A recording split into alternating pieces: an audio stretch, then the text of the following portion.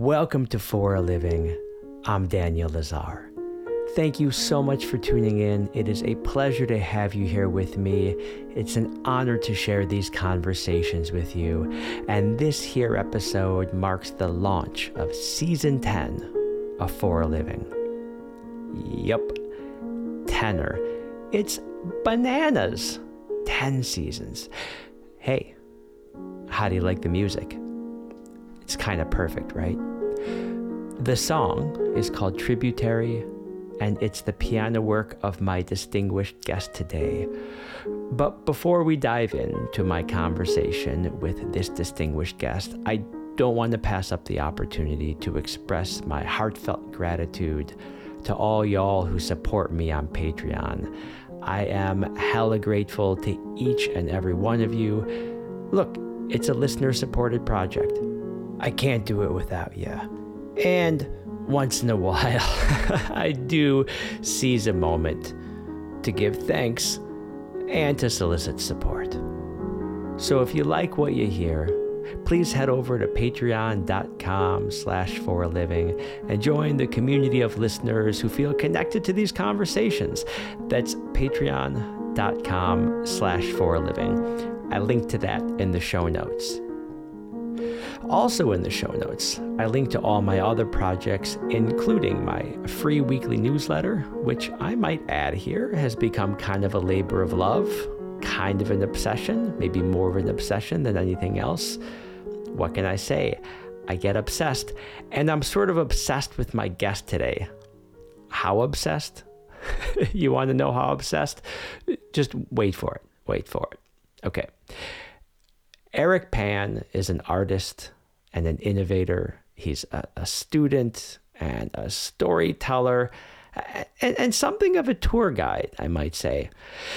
Eric and I discuss how he creates spaces for people to commune with themselves, to connect with others, to explore the moment, and to go on journeys, yeah? Eric speaks poetically about inspiration and intention and imagination, and we listened to his music together, which was a gift rarer than gold. Now, I might confess here that I had wanted to invite Eric onto Season 7 of For a Living, but I was a little reticent to do so because I kind of didn't know how to deal with the totality of his work. Like, there's his work on the 88, and it's legit. But there's also the language he brings to it. And then there's this experiential curation piece. And then he's all wrapped up in the NFT world. And so I was just a bit intimidated by like how I could ground a conversation amidst this entire interdisciplinary endeavor. But I knew I had so much to learn from Eric. And so here we are.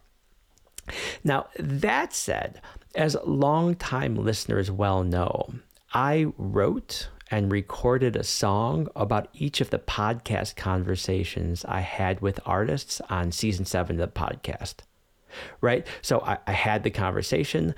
I meditated on that conversation for weeks, sometimes months. And then I wrote a song about the conversation, and I appended that song to the end of the podcast episode. It was super fun, totally challenging, loved every part of it. I like to tell myself that they're the best songs ever written about a podcast conversation. And for this episode only, my friends, I'm back at it. Listen, in your podcast feed, as a bonus to this episode, you will find a travel poem of sorts that I composed, performed, and recorded with Eric's friend and mine, Mr. Brian Trahan. So when you finish listening to Eric and I explore his work, pop over to that bonus episode and you can listen to the composition we recorded about this podcast conversation. And that, my friends, is how obsessed I am with Eric Pan. So, look, share in the obsession with me and join me in conversation with Eric Pan.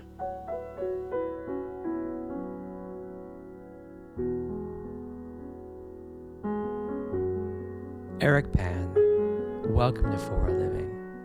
How do you describe what you do? Well, I make music and I make experiences around music, including physical installation, photography, storytelling, different ways to bring people into musical worlds. And I will confess to you that I genuinely love what you do. I hope you don't mind me asking for a little biography. How did you get on this path? It definitely started with the music itself. It started with piano and then jazz. And then I think pursuing the freedom that jazz brought, that I could feel that there was something there if I followed the path towards increasing liberation, it would also take me somewhere else. And that's what I've been trying to do. Were you a serious piano player when you were a young man? I think when I was growing up, I loved it so much. Like I asked my mom for a piano, and then I was getting up in the middle of the night to play something that I had written in a dream. Really? Yeah. Huh. And then I was like improvising. And then I'm totally going to just do this. I'm going to throw teachers under the bus. Please. Because I was so in love with the piano. And then after my first teacher, other teachers did not know how to treasure that love. Yeah. And then I lost interest. Yeah. Because it became about other stuff, like stuff that I wasn't interested in. So I would say that because like after the first teacher that I had, she was great, Mrs. Quay. Mrs. Quay, shout out. Mrs. Quay in Arizona, Phoenix. After her, I think I was not serious, and it kind of really got lost for a long time until jazz. It's really a certain type of torture, isn't it? To like sit down and have to play and be committed to a process, but you're being led astray by an instructor who at the very least isn't the right instructor for you. Right, yeah, totally. And it doesn't seem like a huge requirement to ask a teacher to care about what the student loves. You know, like it doesn't seem huge, but somehow that gets lost. And it sounds really common, like how many people around us played the piano when they were young and then lost interest. Like that's all because of teachers. I mean, you're looking at one. Right. Maybe not everyone, maybe some kids just aren't into it. Like, sure, like no worries. But like, biggest regret of my life. It's crazy. Was letting teachers interfere with my musical education. Yeah. Yeah. It's part of the reason I became a teacher. Right. Truly. Right. Right. And so you know how to do it better. You know how to treasure what requires treasuring. It's a daily commitment, and I'm not saying that I live it every day, but I sure do try. So you kind of fell out of love with it by age 12 or 13 probably? Yeah, I think before that, maybe 9. Yeah. And did you kind of go through the motions in a perfunctory way for a couple of years after that, like taking lessons and, cramming the day before just so that you don't anger your teacher but not really feel the love for it? Definitely. And it's so absurd thinking about it. It's so absurd thinking about, I was left alone a lot as a kid, so I had a lot of time just like in the house by myself. What would I do? I would actually be at the piano doing shit that I loved. Like I would put on Paul Simon. Yes. And play along to it because that was great. Yeah.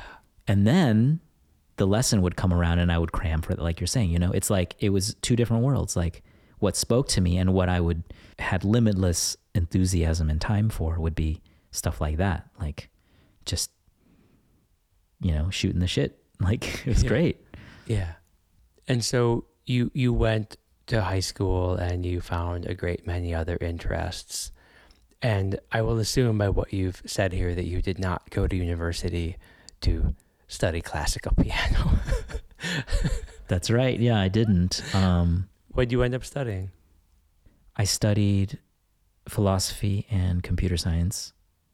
And because I was curious about jazz, I took like an introductory jazz class just for the hell of it. Just because maybe it fulfilled some requirement and you were super interested. So you showed up at an intro to jazz class in California. Exactly. Yeah. Huh.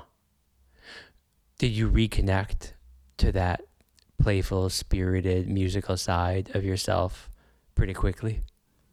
Oh, immediately. And this is the beautiful thing about jazz is the music comes from the project of liberation. It's like the endeavor of liberation. So you can feel that in the music. And so even learning it, it is a process of liberating oneself, but also just even before that, just being in contact with others who have come before us, who have experienced that journey. I think it was Satch. He says, jazz is a great barometer of freedom, right? And yet, it's so rooted in a history which is, in so many ways, the history of oppression and tragedy. And that's like the duality of jazz in a way, right? It roots us in some of the darkest chapters of our history, and yet it totally sets us free. You fell in love with that as an undergrad studying computer science and philosophy. Oh yeah. Yeah. It was like salvation because I would be between classes. This is UC Santa Cruz, so this is like a campus situated inside a redwood forest overlooking the ocean. Not bad. Not bad. So I would go between, like, computer science and philosophy were on different ends of the campus. And to go between them, I would go through the center, which is like, it felt like the deep heart of the forest where the music center is. So I would just pass through and then sneak into a practice room, which is something I've done my whole life, is sneak into practice rooms. Yeah. And I would just spend all my time there and hang out with the music kids. And so in a way that was like how I spent my college years. Did you end up changing majors? No, I didn't. But the music had a way of finding its own way through because I started playing with music people. I hooked up with this bassist, Jack Schultz. We just played duo a lot. We were called the Astronomer and the Spaceman. Perfect. Yeah. Shout out Jack Schultz. Exactly. Is he still playing the bass? I think so, yeah. I hope so. I think last I heard, he's in Austin. So The Astronomer. Music Town. And so we would do gigs around town. We would do gigs at dining halls a lot, along with Chris Lauf, and would start to get gigs around town. And then so after a couple of years of that, I started going to San Francisco for more immersion in a more serious jazz scene with a lot of talent. And a couple of years after that, I felt like, okay, this is what I really want to do. So I didn't study it, but then it became obvious coming out of school, this is what I want to do. So I'll move to New York. How did it feel when you arrived in New York? Invigorating. Yeah. I think that it's difficult to separate how it felt musically from how it felt just for life, because it's inspiring in both ways. To me, it's full of people who are passionate, driven, interested in something. Yeah. Like, it doesn't feel like there's so many people in New York just kind of like sitting around and like having big ideas, but then they're just like, their whole day is like smoking pot every day. You know, that's Santa Cruz. That's Santa Cruz. That's Yeah, that's what drove me for. nuts about Santa Cruz, even though I love it. So in New York, it was just like all these people doing like super ambitious things, and then the way they play is insane. Like you go to any late night session in the city and you feel the liberation coming through the music. Like there's musical ideas being exchanged, but that's just the vocabulary of something bigger, which is that we're all here to experience something greater. Did you perform in jam sessions, some of like the famous and infamous late night New York jam sessions? Did you get into that scene? Totally. That's a nice thing about the jazz world. It has this kind of entry point. You go to a new city, you can hit up a jam session and start to get gigs if you're going to stay around for a while. Where was your first jam session in New York, and what did it feel like when you got your number called and you sat down behind the 88? It was probably Fat Cat or Cleopatra's Needle, and both of those places are now not having jazz anymore, which is tragic. But it felt incredible. Like my mind exploded because I had taken something that was totally a hobby in California, playing what felt like really random gigs with like a huge range of talents. And suddenly here I am with phenomenal musicians. And then it actually seemed like they are digging what I'm playing. That was a really crazy experience. Yeah. It's really edifying too, right? Like when you come to realize that you're a player, like you can sit in with the Cats New York. Yeah, and it's not just about the accomplishment of it. It's also about like we have this shared language and what I'm saying makes sense to you. And not only that, not only does it make sense, like it's interesting to you. Like that's pretty crazy. And any day, even in New York, like you can go up and hear people who maybe their ideas are not so interesting because, you know, they're just starting out or whatever reason, you know, it happens all the time. So to feel like, oh, I'm actually giving something here that is being like appreciated by at least one person, that's pretty cool. Can you talk to me a little bit about the role of ego in the whole New York jazz scene? And if I may, like how you navigated your own ego in playing jazz in New York. Yeah, that's a huge topic. I think you definitely feel it. I mean, even in San Francisco, I felt it. There was a time, the first time I sat in at Bruno's in San Francisco, where someone called a tune, and I didn't know it, but I pretended that I knew it. And that's not a good move. Like, I had a high confidence of like being able to pick it up while it was being played. Yeah. And I couldn't, cause like the way that a jazz song works, like if there's horn players, they're going to solo first. And so the horn players soloed first, and I'm like trying to find the chord changes and I don't know them. And so they already know that I don't know the song. Yeah. So then it's my turn to solo, and they know that I don't know the song. And the trumpet player comes right up next to me and plays in my ear what the chord changes are. So that in an effort to help you, or just is this just razzing I don't you? know. I think it could be like bullying. You better get your ass in gear, because like this is not okay what you're doing. Yeah. So yeah, that'll change it, brother. That changes. Yeah, and you know, there's ego in that for sure, and you feel that in New York too. Like it's pretty common to feel on the bandstand that if you haven't paid your dues and done the work and become familiar with the lay of the land a little bit, then you should do that for a while before showing up again. Yeah. And I have sympathy for it. Like I don't think it's misplaced necessarily. You know, I mean, people can get heated, like definitely. You also see like fights break out on the bandstand, and it's like, well, I mean, is that really necessary? Probably not. Right. Probably not. But there is a long history of that in jazz, isn't there? Yeah. Like it's late. Mm-hmm. People are tired. Exactly. And there's a sense of that it's music to be taken seriously also. And Right. I'm very sympathetic to that. You know, it's like, Show respect.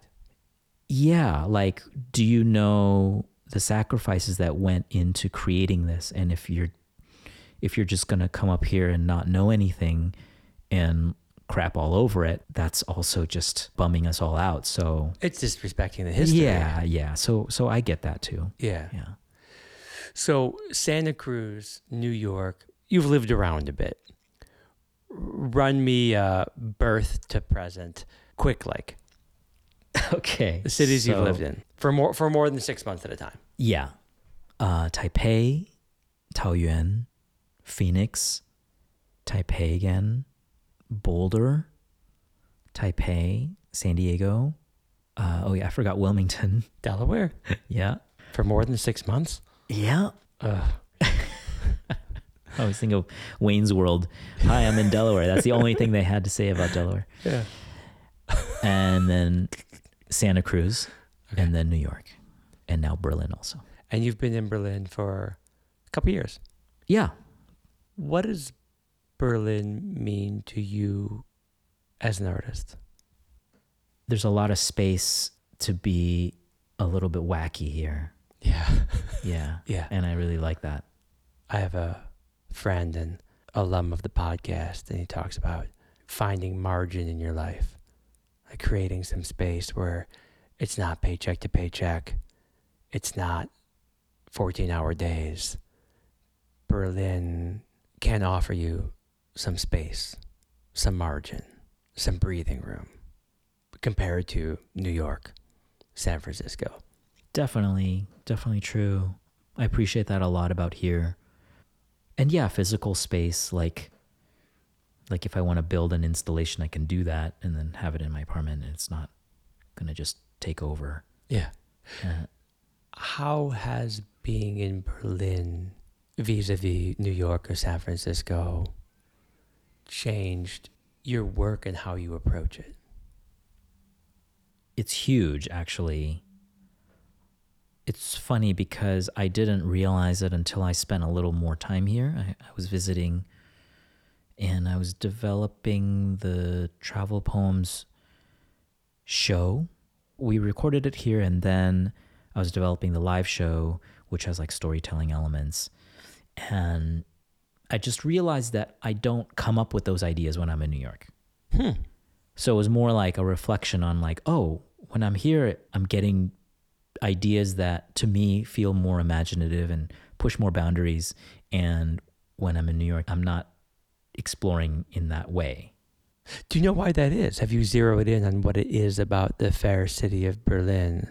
I think it is about the space or margin, as you say, because in New York, I'm more occupied, or I had been more occupied with getting the gigs and schlepping to and from, and kind of not just like, oh, if I could just design a show how I wanted it, what would it be like?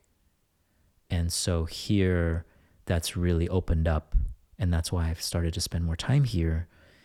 But taken further, it's not the end all, because then I crave the vibrancy and the passion of the New York kind of energy too. So Totally different energies. yeah. Now, it seems to me, and I trust you'll correct me if I'm misguided here, that along your travels, you picked up an appreciation, perhaps even like a real bona fide love for stories. How did you become interested in storytelling? I think it comes from the music. Travel Poems might have been the project that opened everything up to where I started to think about making musical experiences and so on. So even projects that are not Travel Poems, I think in that way. Because with Travel Poems, which had its own evolution, I was frequently asking, what does the project need? Right. If I'm thinking about taking the audience to a place or an experience, then what does it need to be? How can I facilitate that? And the direction that it led me was to storytelling. And then it was kind of like reconnecting with things that I had loved from before in terms of how I think about stories, which can be very open-ended and giving the viewer or the listener a lot of agency, ideally. And so those are the kinds of stories that I like to explore. Were you deeply enmeshed in the worlds of stories when you were a young man, bouncing from city to city, country to country? Maybe. I think that it took form in middle school because I fell in with a crowd that was playing Dungeons and Dragons. Yes! So, okay, I have to reconsider my thinking about your work right now. You were a big middle school D&D kid. in a way, yes. But it's funny because I had an experience with Dungeons and Dragons that was very pure. Like, I had friends who met every week and they would play the game. There was a dungeon master, and then they would have like character sheets and roll dice and stuff. And I joined that once in a while, but I had one friend named Philip Venturelli. And we were super close, so we would have sleepovers. And then I remember nights when we would be at his house and the lights would be out already. And then he would just start talking. So you're in this town and it's desert all around you, and the sky's getting dark. Yeah. And you hear a horse galloping towards you. Yeah. And there's a general store, and one light bulb is on in the store. And what do you do? And so he gave me this experience of D&D as pure storytelling. And I think I have him to thank, because that's what D&D also is really about. Like, that's the essence of it, is storytelling. And I think that for me, that I was fortunate to see that side of it and be able to think about this form of stories as they felt compelling to me. And so I think I want to share that experience with people. Were you a video game kid at all? I was. Okay. I was too, yes. What were your games? Like story games, open-ended games? Yeah, absolutely. Like where you could decide what to do. And I loved the feeling in a game when you as the player have to kind of figure out what the boundaries of the world are, because it's so open. And the first game that presented that to me was Zelda. Yes. Where it's kind of like, I don't even know how things work. You just wander around and you kind of discover what's going on as you move through it. I think about projects like that now, like in terms of how I'm overseeing different things that I'm doing that might not necessarily seem so related. Like if I'm working on a music thing and then I'm working on a photography thing, and there's like also installation or an NFT thing. It's like they're all like side quests. I mean, I'm not actually thinking it in that way, but in terms of like just generally conceptually, it feels very much like now it's not just jazz piano. Now it's that I could do anything. It's a whole world that you're creating, and I've been really grateful to participate in it a little bit here in Berlin. So, Eric, there's this piece of yours that you released on the second chapter of Travel Poems that seems to me to almost explicitly take the listener somewhere. And it tells a story. The track is called Oak Island. I have it queued up here. Can I play it for us and then maybe just ask you to tell me the story of Oak Island? Sure. Yeah? Yeah. All right.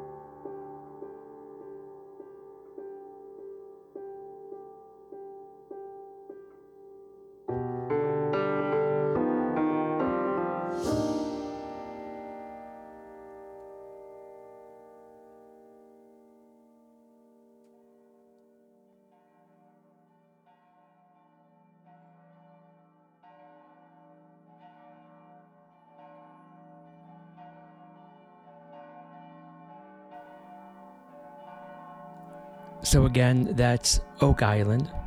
It's on the second chapter of Travel Poems. I'll link to it in the show notes. Eric Pan, can you please tell me the story of this song?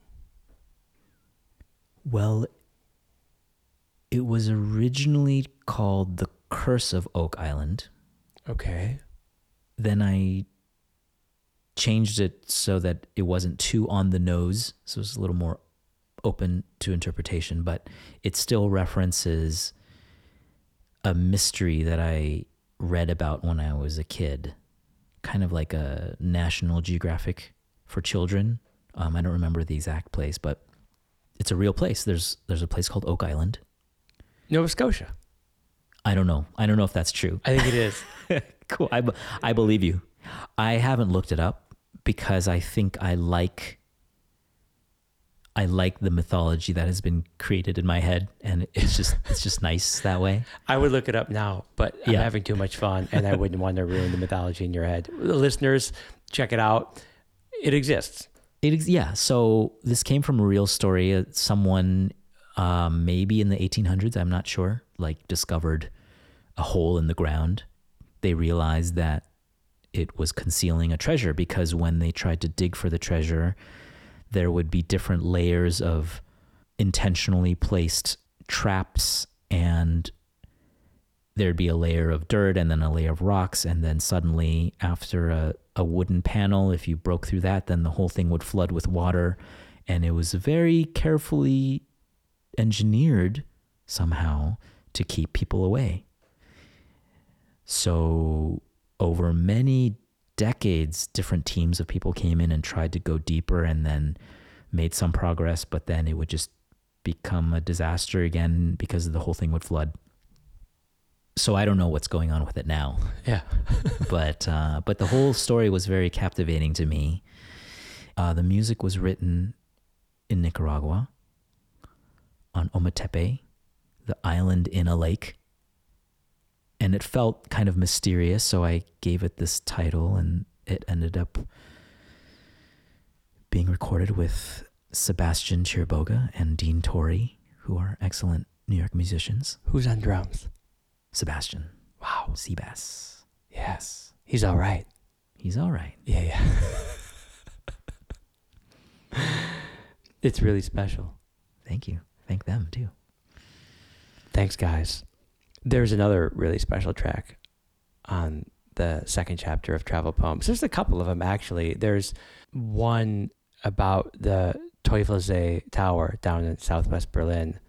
I trust you've been out there, spent some time, meditated on it, wrote a travel poem about it. Oh, yeah. Eerie. Yeah. My experience with that place is only through running, like through jogging.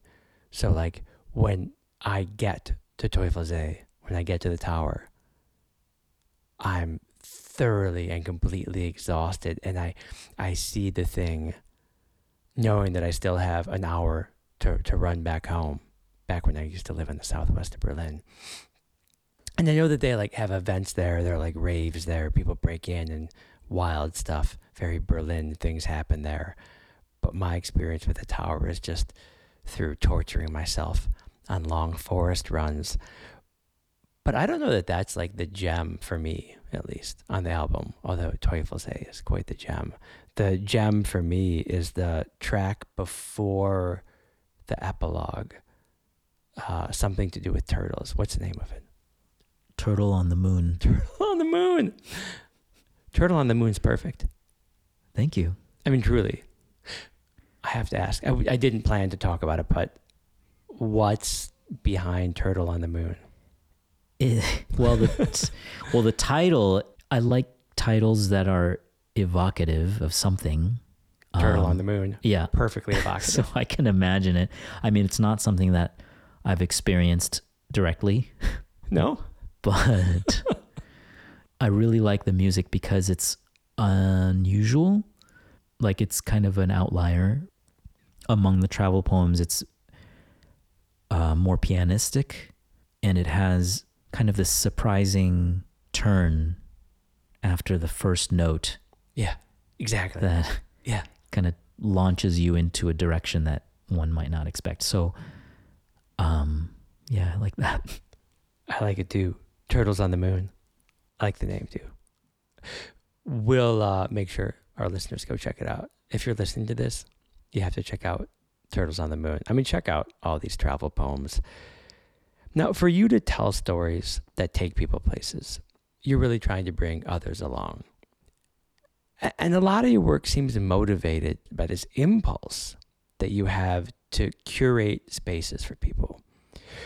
You take people on journeys in ways, Eric, that are hitherto unknown to me.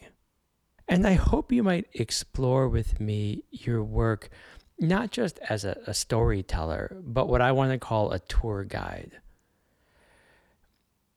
And I'm not sure where to start with all that, but maybe we can start here. You built a teleportation device of sorts. I've been in it. Can you tell me all about it, sparing no detail? Yeah. So, it's connected to the Travel Poems project. Travel Poems has been a journey for me and continues to be, because it continues to evolve. It started as songs that I wrote while traveling. So on one of the trips to Berlin before I moved here, I looked at these tracks that I had scattered around that I had written, and I was with Brian Trahan. Yes. Brian. Alum of the podcast. Exactly. And alum of a high school at which I once taught. Yes. And a dear friend of ours, Brian Trahan. Big love to Brian Trahan. He'll listen Big to love this, to right? Brian Trahan. Wonderful Brian. He brought us together. Exactly. Okay. And Virgil Segal, who I met the first time I came to Berlin, and we started gigging together and doing little side projects.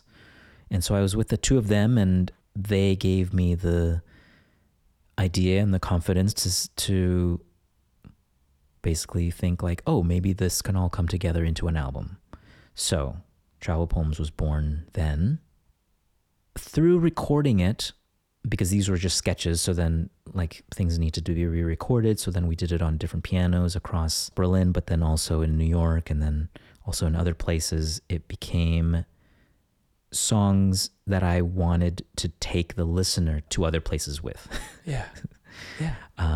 And then so putting together the tracks, I thought that it would be cool to add soundscapes to give a layer of narrative that was still kind of abstract, but giving a different context. I thought of it as kind of like scoring the music with sounds. And then the next step was when we were going to do live shows, I was thinking about the idea of like, okay, playing the music live, there's an improvisational element, and then there's these soundscapes, but it didn't seem compelling enough. So I added storytelling of kind of an immersive type, like second person, a little bit Dungeons and Dragons. This is like where that comes from. Yes. This is where it comes from. Okay. But without necessarily like fantasy elements, more fantastical elements that I'm hoping create a sense of wonder or mystery or curiosity. So that's kind of how it continued to be this project, which followed a North Star of making an experience of taking people to places and experiences. And the phone booth, teleportation booth, came out of that because I was in conversation with Josephine, my lady friend, who's also a musician, and thinking about different ideas for musical experiences or experiences around music. And I was thinking it would be really cool to provide a frame that someone can step into, because that is the step, right? We were talking earlier about I want the audience to take a step towards the material because that actually enables the experience. It gets them ready for something to happen. Because they physically took the step in. They physically took, yeah. They committed. Yeah. So for a physical installation, when they enter, that's a big deal. So then you enter this phone booth. It's made from like old German doors and windows from like 100 years ago. Someone actually stopped me on the street when we were transporting it, and they knew the year that these were manufactured. It was amazing. Oh, really? Yeah, they were like, "Oh, these are from 1914," and I was like, "Wow, it's crazy that you know that." So you're carrying around doors and windows that survived 2 world wars. True. Pretty crazy. Yeah, they were salvaged when there was a big move, like near a studio, and then they became the basis for making a frame around them, and it's kind of decorated very colorfully because I'm hoping that it's a curious object even from a distance. It's a little psychedelic. It's a little psychedelic. Pandelic. That's right. It's covered in thousands of felt balls that are different colors, and then someone steps in, and then there's an old telephone, and on the telephone is a pair of headphones. So that's the interface. And then if you put on the headphones, then you are transported with music and sounds, the music and sounds of Travel Poems. So it's amazing. It's extraordinary. It is an artistic feat of some proportion. And you can bring it to Tempelhof Field and have strangers take a step into this teleportation booth. You can put it out in your courtyard in your apartment building and invite friends over, neighbors and strangers, to just step into your world. And it's just a humble invitation. It's a cordial invitation.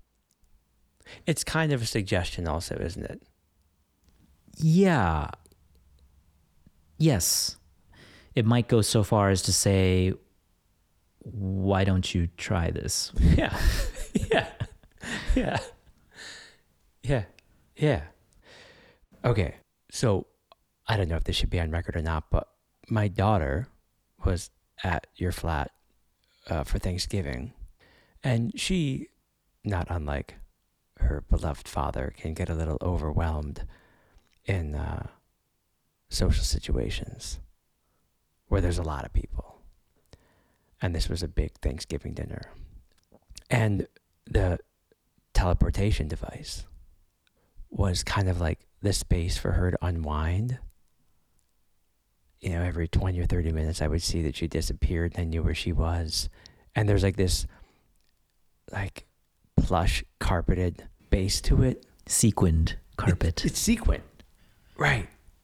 And but the walls are plush. Yes. With like magic carpets or something. Yeah. I don't know. How would you describe them? Well, they're fabrics from the Turkish market. Okay. So they're, different patterns and fabrics. Yeah. Mm-hmm. And so she would just sort of take refuge in the teleportation device while the rest of us were just trying to adult. She was the only kid there. I tell you that to tell you this. She's recently taken up the recorder, and she had said to me like 2 or 3 weeks after Thanksgiving during our Christmas break, she was just playing the recorder around the house nonstop, which is beautiful until you live there. It's rough, I mean, amazing. Love her. And I'm like, oh, where'd you get that tune? And she's like, I made it up in Eric's telephone booth. Wow. That's amazing. True story. Oh, it's so beautiful. So you have this teleportation device, and you, in addition to inviting people to it and bringing people into it, you take this teleportation device around Berlin. You found a reasonably quick way to take it down and set it up, and you'll set it up in like Tempelhof Field, for example. It's very interesting to do that. I'm pretty new to it. I actually have like what the next mobile installations I want to build are. And so this is, in a way, it's kind of a trial, but I'm learning a lot from it. What have you learned? The biggest discovery was, so we had spent the day with it, introducing people to it. Sometimes people would be curious, and then I'd usher them inside and invite them to share notes in a guest book and so on. People would listen to the music, and that was fun. At the end of the day, we are taking the booth down and getting ready to transport it back to my house, which takes a few trips because the doors and windows come off. And then if you load that into a car, then you're like loading the doors and then coming back for other parts. And that's exactly what happened. We took some doors to a car, we came back, and then there was the phone booth, mostly intact, just without doors. And it was such an object of curiosity. Yeah. Especially to kids who like it was swarmed. Sure. And it was so obvious that this object deserves to be an object of mystery where I'm not standing next to it and no one is kind of being a museum guide. Yeah. It needs to just be by itself for a visitor to discover for themselves what it is. And that's where its power lies. And so that was an amazing discovery. And so they went behind the Dollar General store, and there were two horses and a mysterious box. Exactly. So, since you got me thinking about it, Thanksgiving, that is, I've been lucky enough to be invited to your flat a couple of times. Thanksgiving was but one. There were a couple other events that I've been to at your flat. You develop and facilitate a lot of events.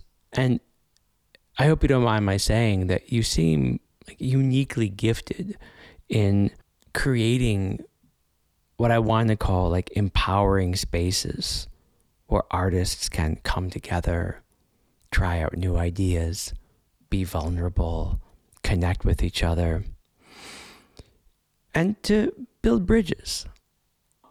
So I think we should try to explore your efforts in bringing people together and to bring them along on a journey.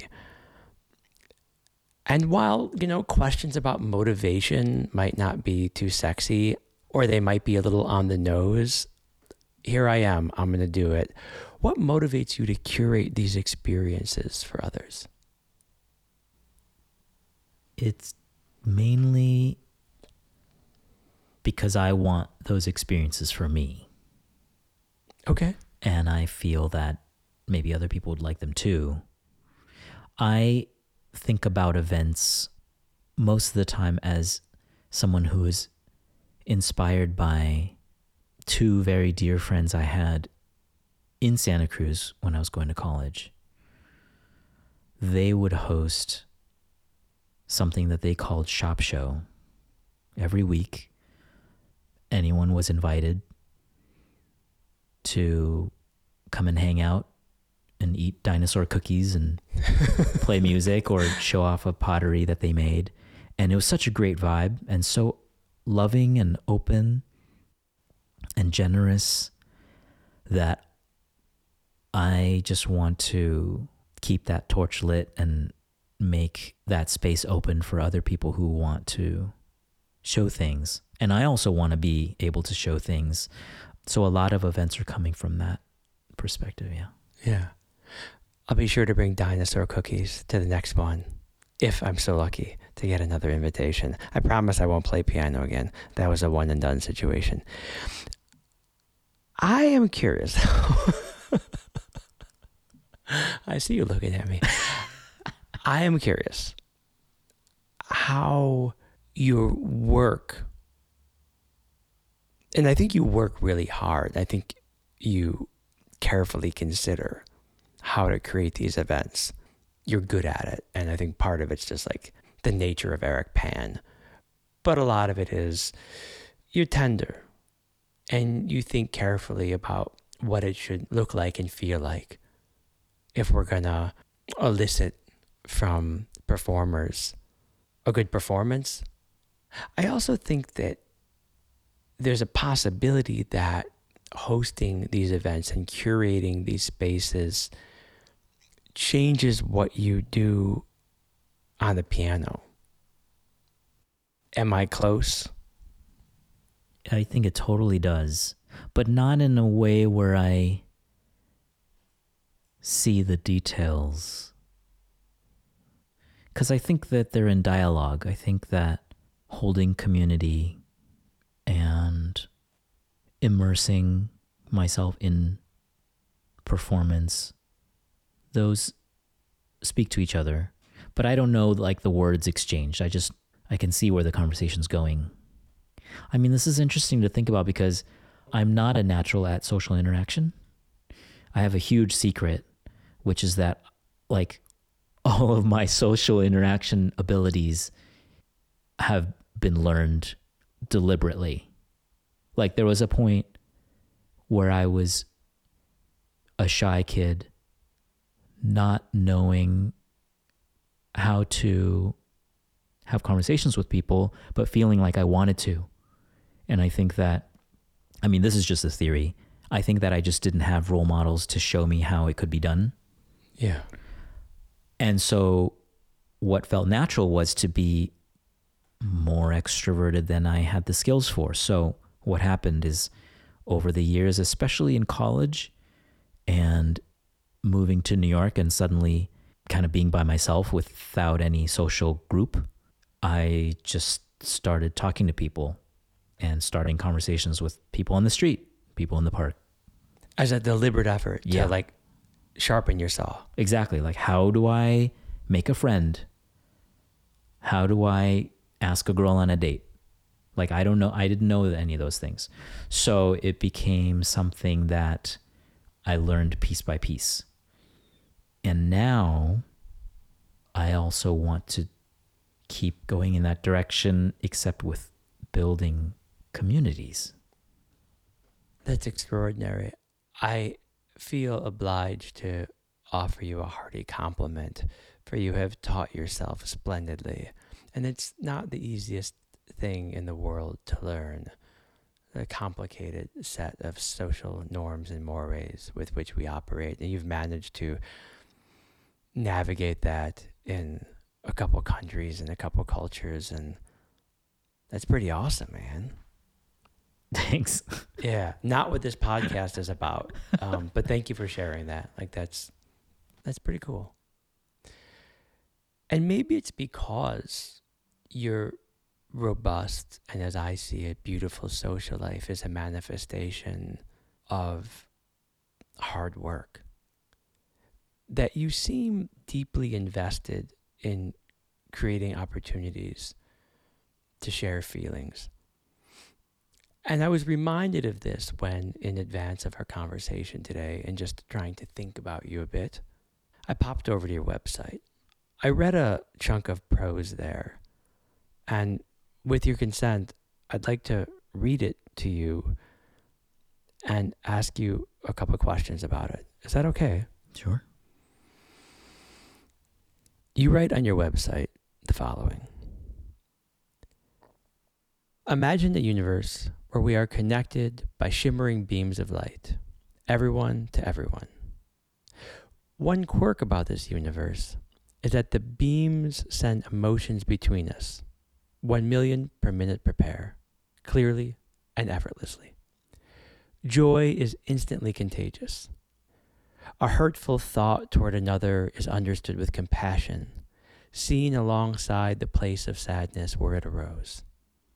Every feeling triggers infinite empathy, therefore boundless acceptance. The beams, you say in parentheses, send only the stuff of our souls, not our thoughts, so we still have privacy, interesting conversation, and the ability to prank each other silly, of course. Now, imagine we already live in this universe, except long ago, we somehow forgot where the beams disappeared off to. But we've always kept the music with us because it's our best way to speak in the old way. First of all, I love every word of it. Second, I got 2 questions about it. First, can you just explore with me how your work as a pianist, but also as an interdisciplinary artist, if I may, how your work speaks to empathy and boundless connection. I mean, that's where the whole thing's at. Yeah. Like, that's the whole reason to do anything, is to connect with other people. And the way to connect with other people is through empathy, through care. And then my second question. Why is music the best way for us to speak in the old way? I haven't found a more direct way to communicate an emotion. Sometimes it feels like music was a prepackaged vehicle just for that purpose, just to be able to send each other feelings. It might be. Do you recall some of the first songs you heard that made you realize, like, this is it? Like, this piece, this song, this track says more to me. It evokes more in me than anything that anyone has ever said. Definitely. There were many moments like that. And that's the beautiful thing about music, right? Like, even non-musicians have plenty of songs like that. For me, Beethoven's Moonlight Sonata was one, because that was the song that was playing on the kitchen boombox on the floor where I was hanging out when my mom was cooking dinner, which prompted me to ask for a piano. Okay. So that Yeah. must have been, yeah. Yeah, it's a great memory. And I definitely felt it with Kind of Blue. And there's been other songs, like, but then it starts to be very connected to the stuff of life, like teenage angst and discovering something new, and then they show you a song and then that changes your life. And, you know, like Jeff Buckley's Lover, You Should Have Come Over, that did that to me. Like, that was very special. So from all genres, you've just been breathing it in, connecting to it. Yeah. Me too, man. Cool. Oh, yeah. I don't know if you know how decisive of a role music has played in my life, but it's one of the things that makes me respect you and what you do so profoundly. And I envy you like a motherfucker because you're so talented, but I'm going to keep my envy at bay. I'm going to keep my envy at bay. He looks with demonic eyes across the room. It's the anvil on my chest, the envy anvil. But hey, I'm aware of it. Lest I seem glib, I'm more appreciative of you than I am envious of you. But I ain't gonna lie, the envy's real, man. I'm not the only piano player that's envious of you. And part of the reason I'm envious of you is that you play with a sensitivity that I can only dream of.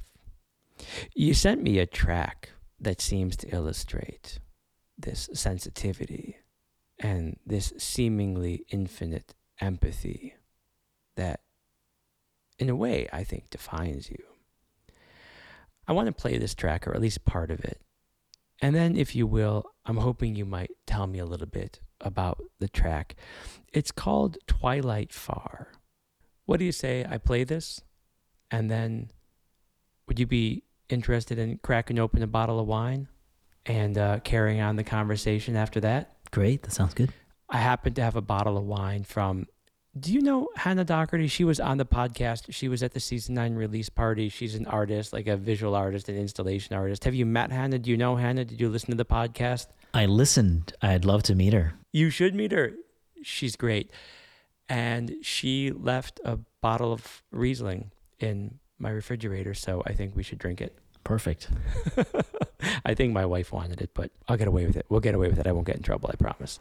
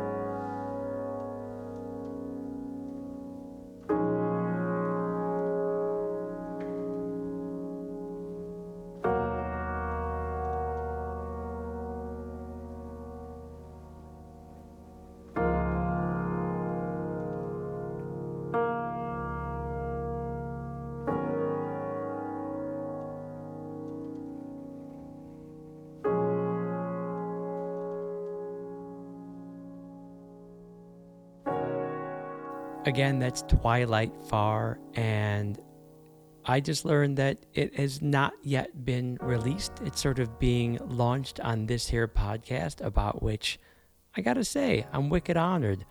Thanks, buddy. My honor.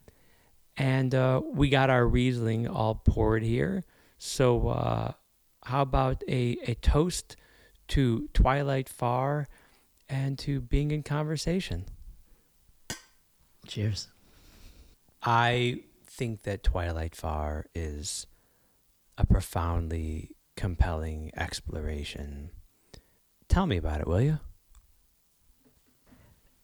Yeah, I actually don't remember writing it. What I remember is the moments before recording it. And I remember the feeling of exploration while doing that, because there's a lot of revisitation in the song to the same place again and again. So there's repetition, but it's kind of as if either as the performer or the listener, you're coming back to the same moment, the same chord.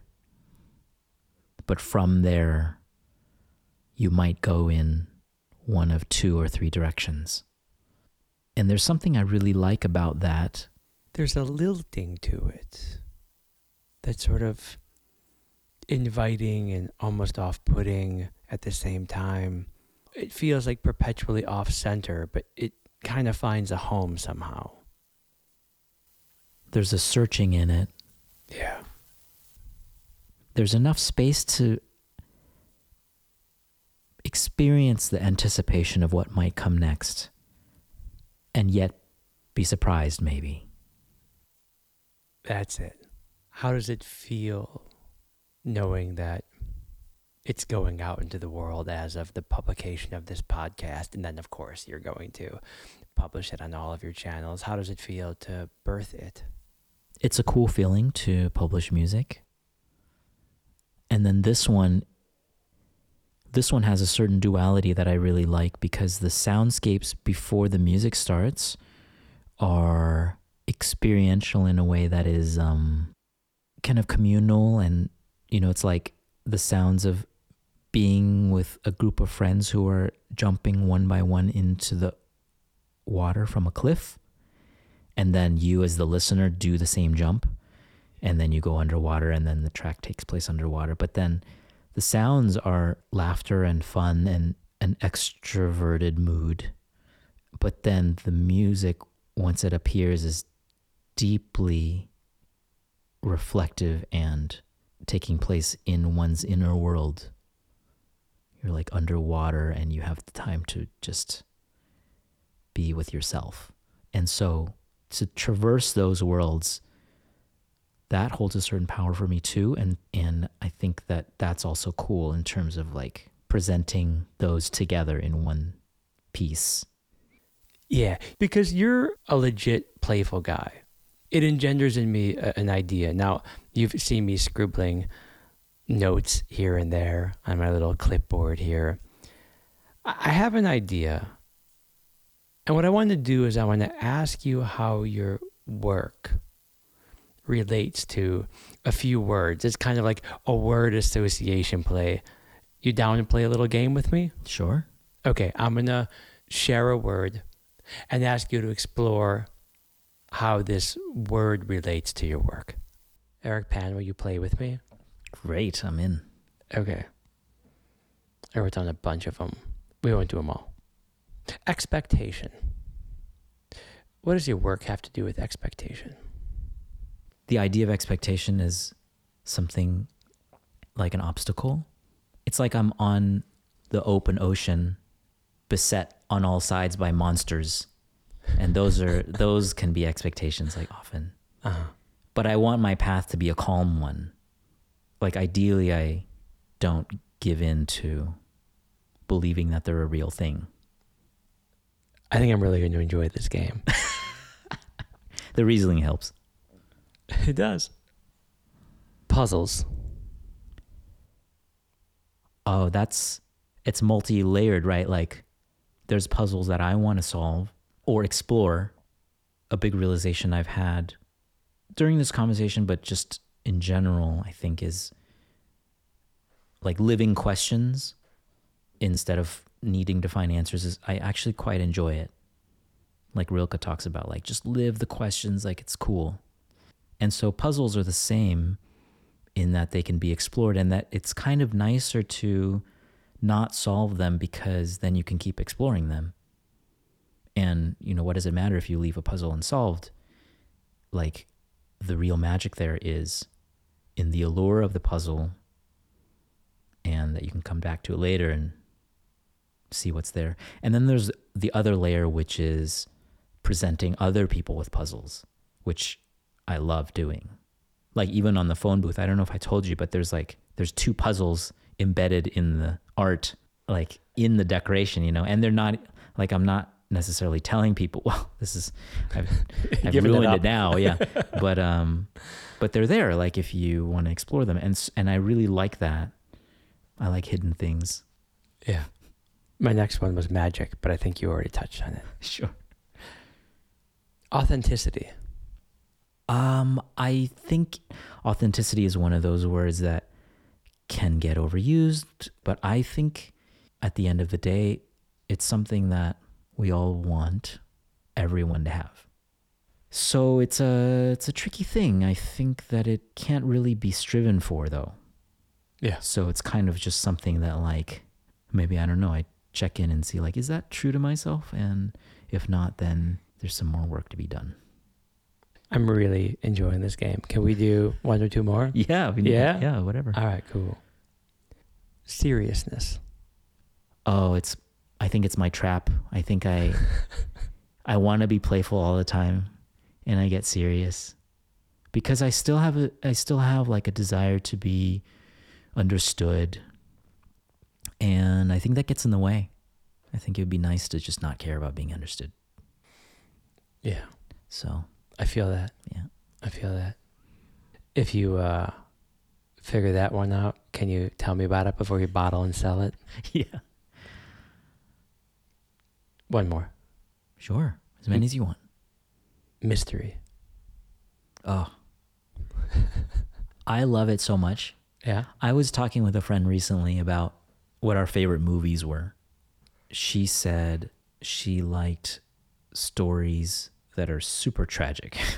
Uh-huh. So that's her thing. Uh-huh. And then she asked me, and I realized that I like stories that make me think, wow, what's going on? I want to know more. I'm so curious about what's happening. Like, there's so much mystery. I just want to get into that world and be part of the process of watching it unfold. Yeah. And actually, it kind of ends when there's answers. And you like to be invited into that mystery. Yeah, definitely. Then that goes a lot to what I'm trying to create too. Last one. Intention. I think this is also kind of a loaded word, but it's so important. I get frustrated when I'm in the presence of art or other things and I feel that it's lacking in intention, and that could be my own handicap because I just can't see it. But I feel like to me, everything is The Gift. Are you familiar with The Gift? The book? Yeah, the book, actually, yeah. I've read it. I love this book, and I think about it a lot. And I think that actually everything is about the gift. I thought that about the Celestine prophecy when I was 16. I was wrong, incidentally. You might be right. I think about it because also it relates a lot to the music industry and art industry, the presence of the gift. And when it's not present, it's kind of like it's the defining factor of how things are truly valued, how art is truly valued, how other possessions are truly valued. And I think intention is a component of that. So I have to ask you about this. It's kind of dawning on me. It's vaguely related to intention.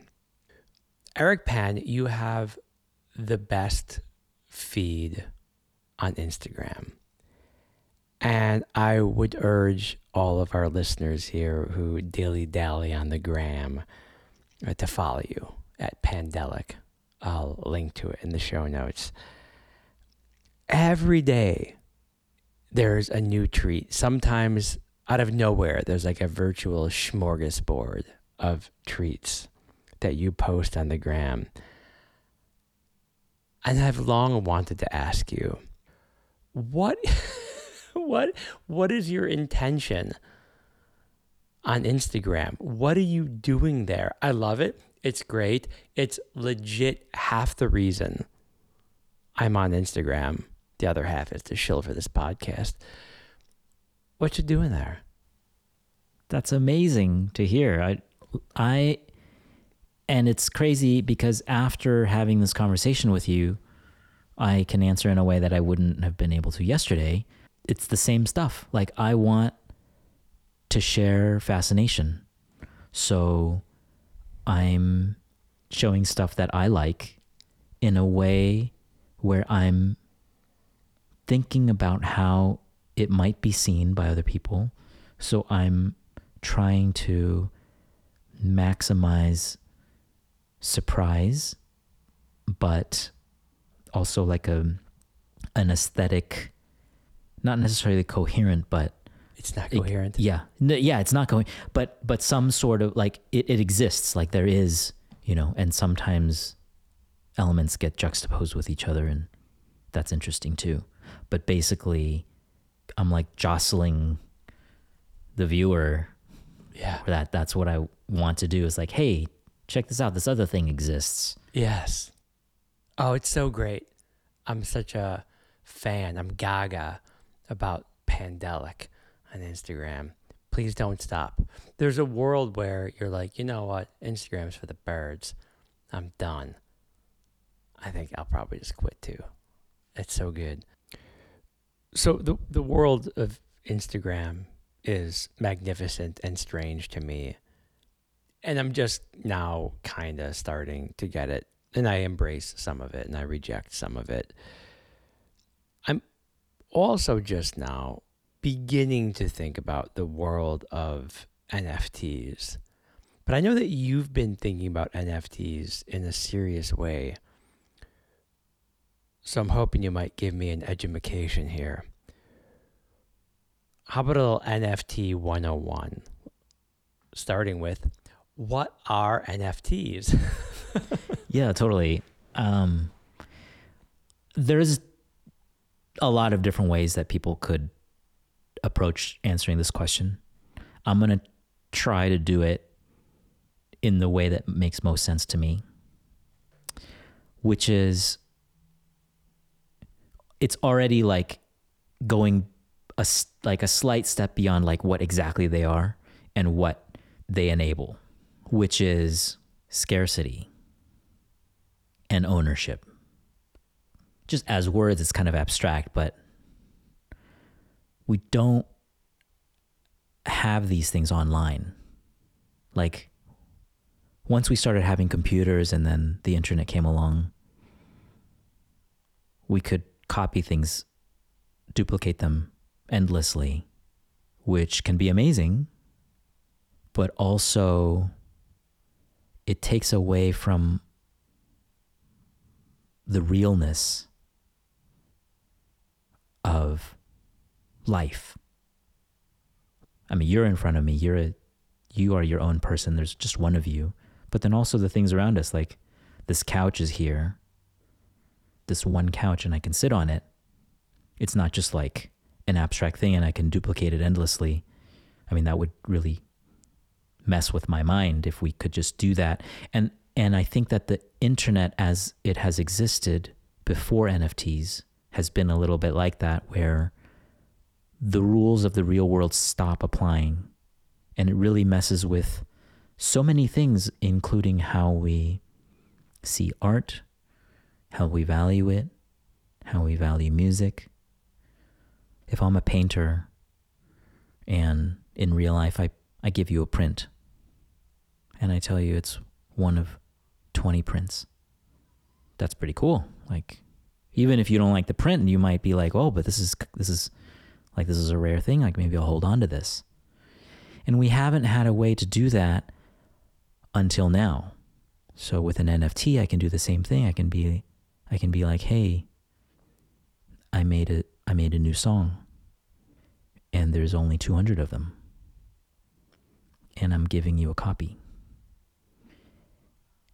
And then the gift is there,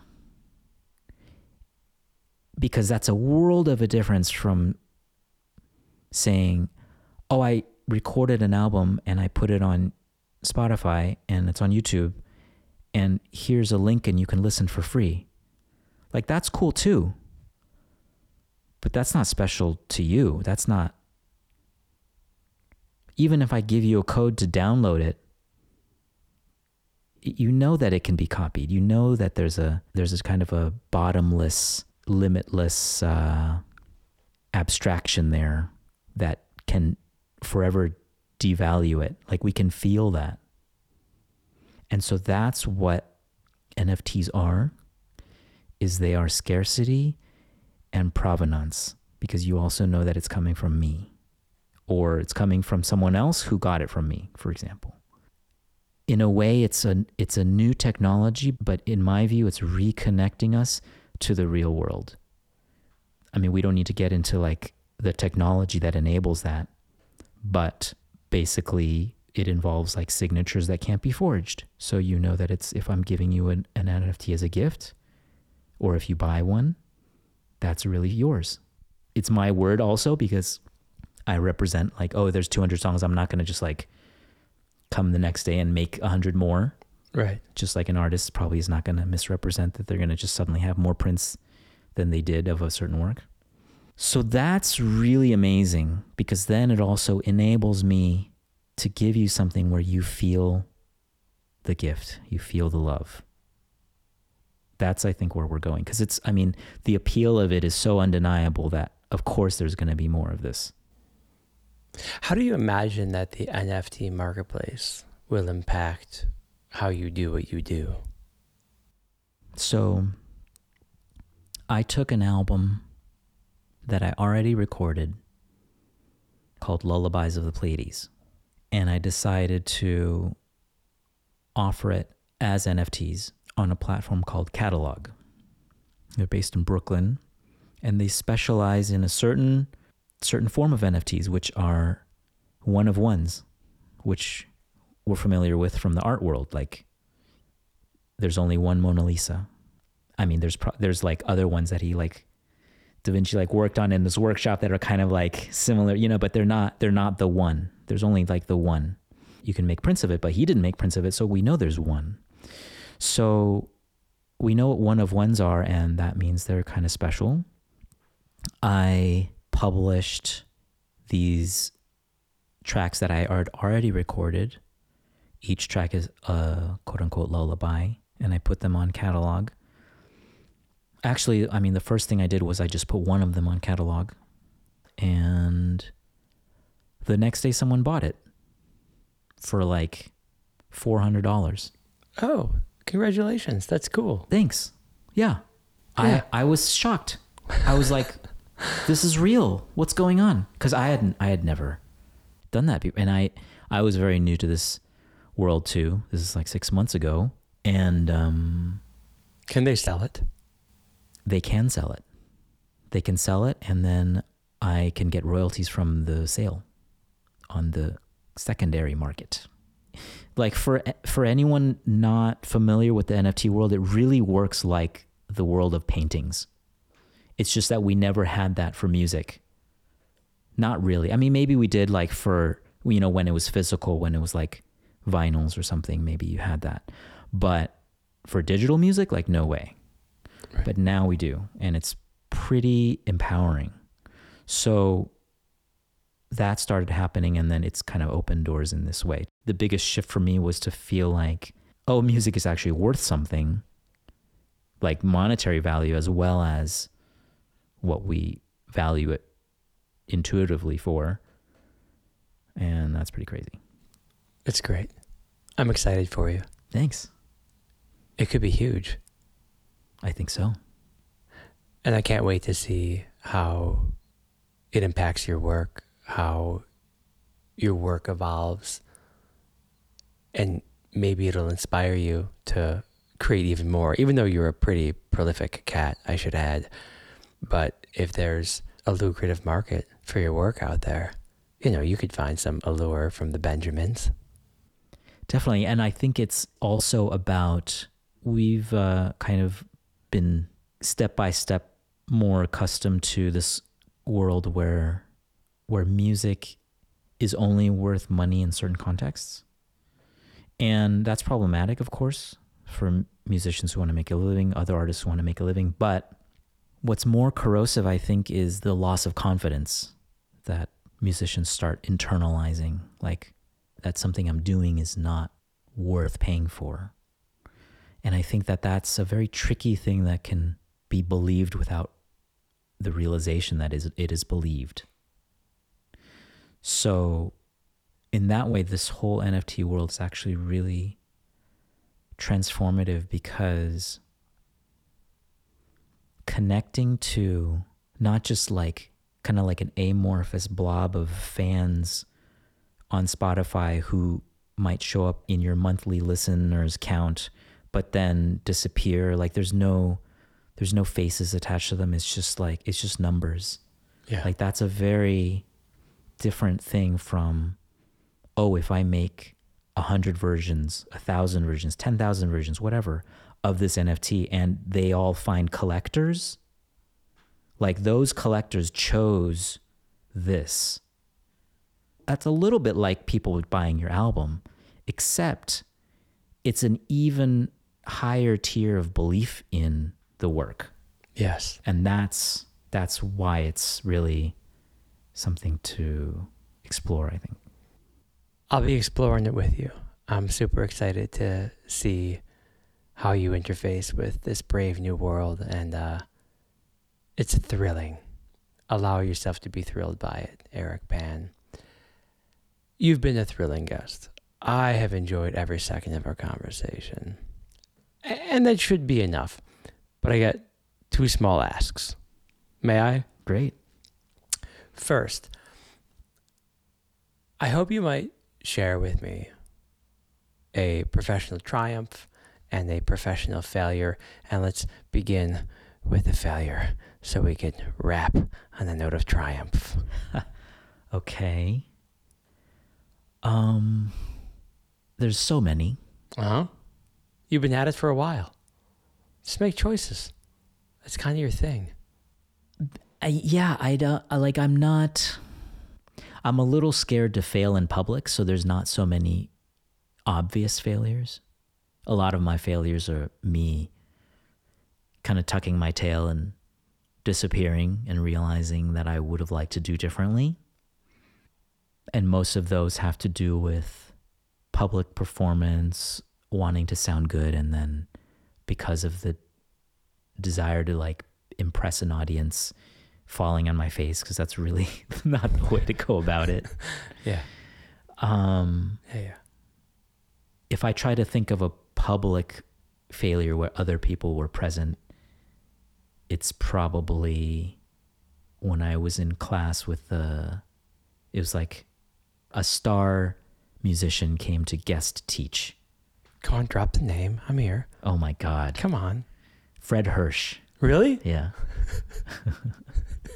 I shouldn't laugh. No. You're laughing, so I'll laugh. Yeah, I mean, this was crazy. And he had very, very non-complimentary things to say after I played, in front of a class of like 12 people. Like just, of course, everyone's like hearing this and watching. This is when you were an undergrad. This was graduate school. Graduate school. Yeah. Yeah. Great program, City College, with John Petitucci. It was really nice. Yeah. It was really, really great. Like, yeah. But Fred Hirsch laid in you. He did. Did you fail to perform up to your capacity?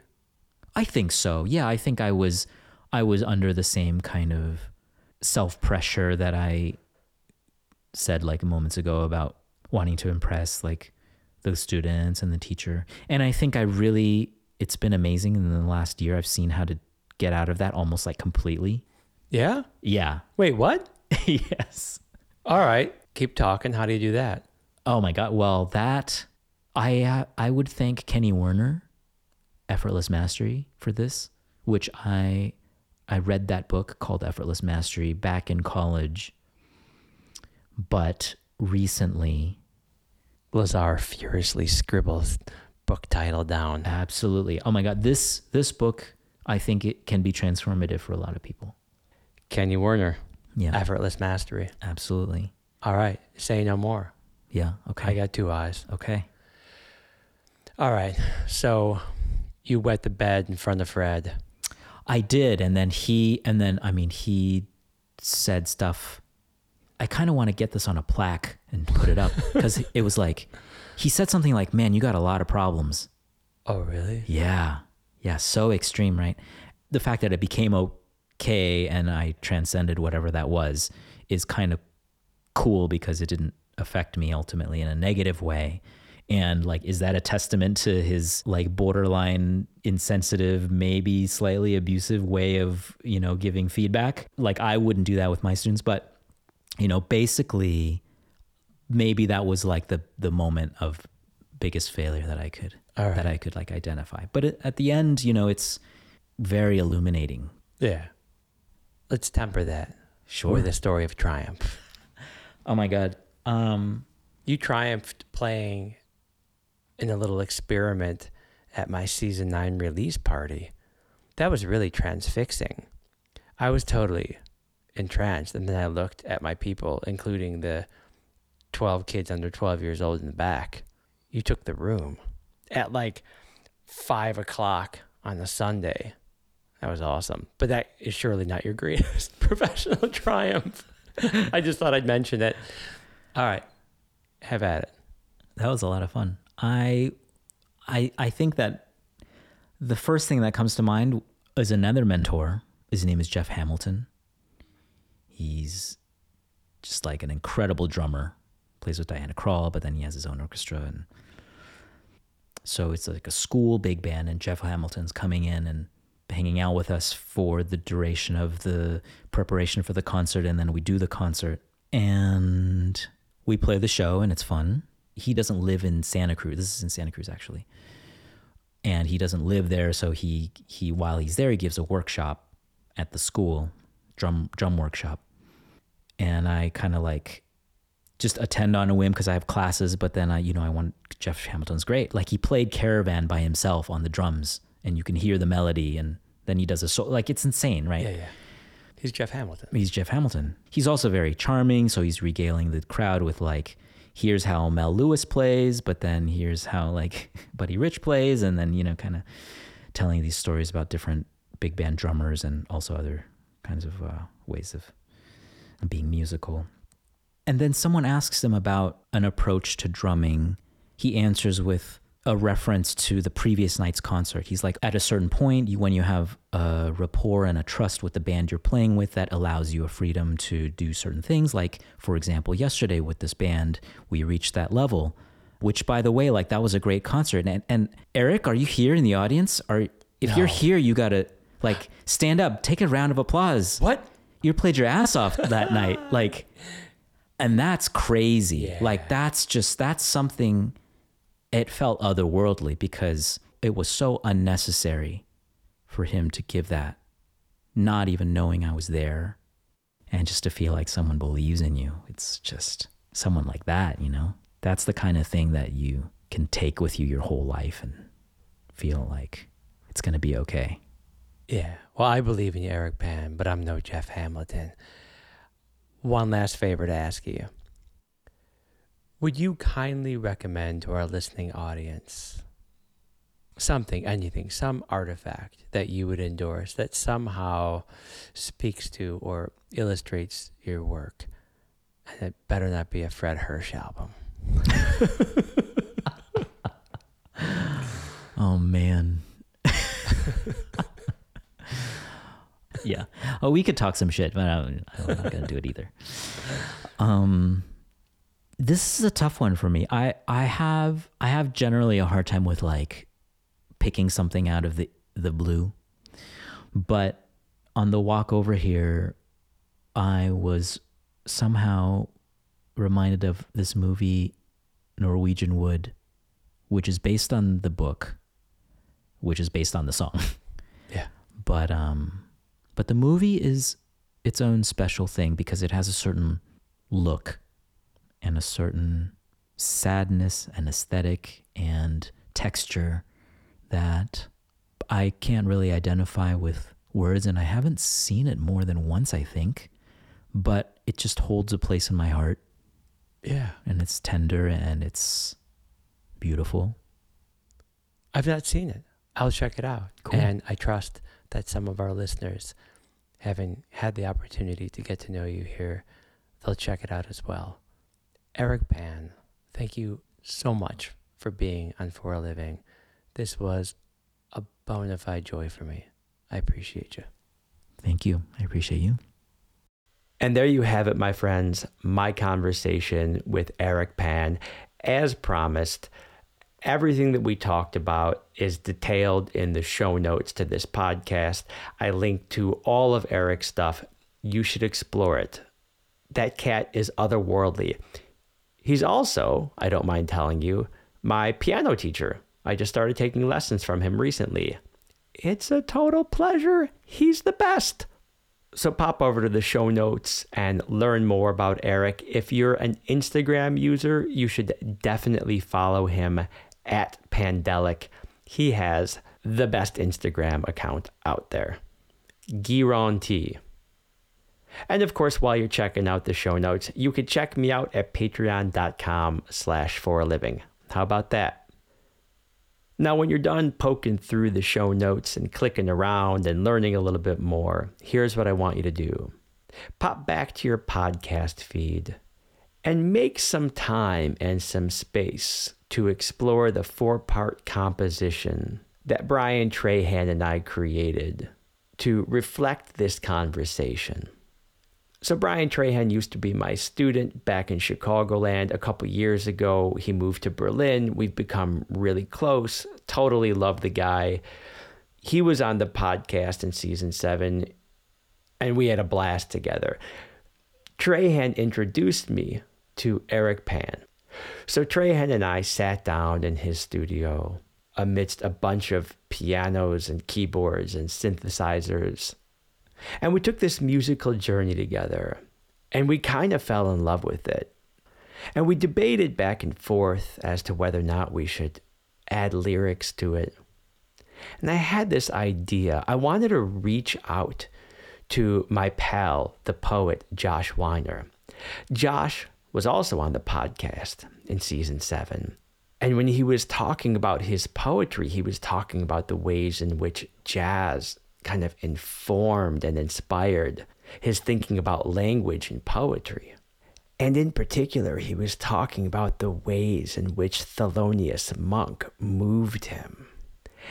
And dig this, after I recorded that conversation with Josh, I reached out to Eric Pan and I humbly requested that he record some Thelonious Monk. And then I used Eric Pan's interpretation of a Monk track as the intro and the outro music for my podcast conversation with Josh Weiner, which, by the way, I heartily recommend.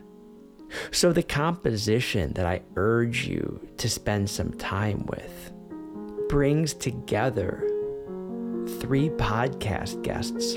It brings together Brian Trahan and Eric Pan and Joshua Weiner, and it's a real exploration. I think it feels really special. I'm happy to be able to share it with you. So make some time for it. Maybe create some mental space for it. It's a little bit out there. I hope you'll join me in the exploration. And either way, I'll be back in 2 weeks' time. Stick with me, kids. Big hugs. Take care, and I'll catch you in 2 weeks.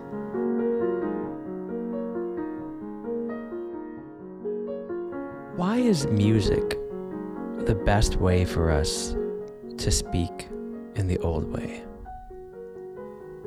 Yeah, maybe that's debatable.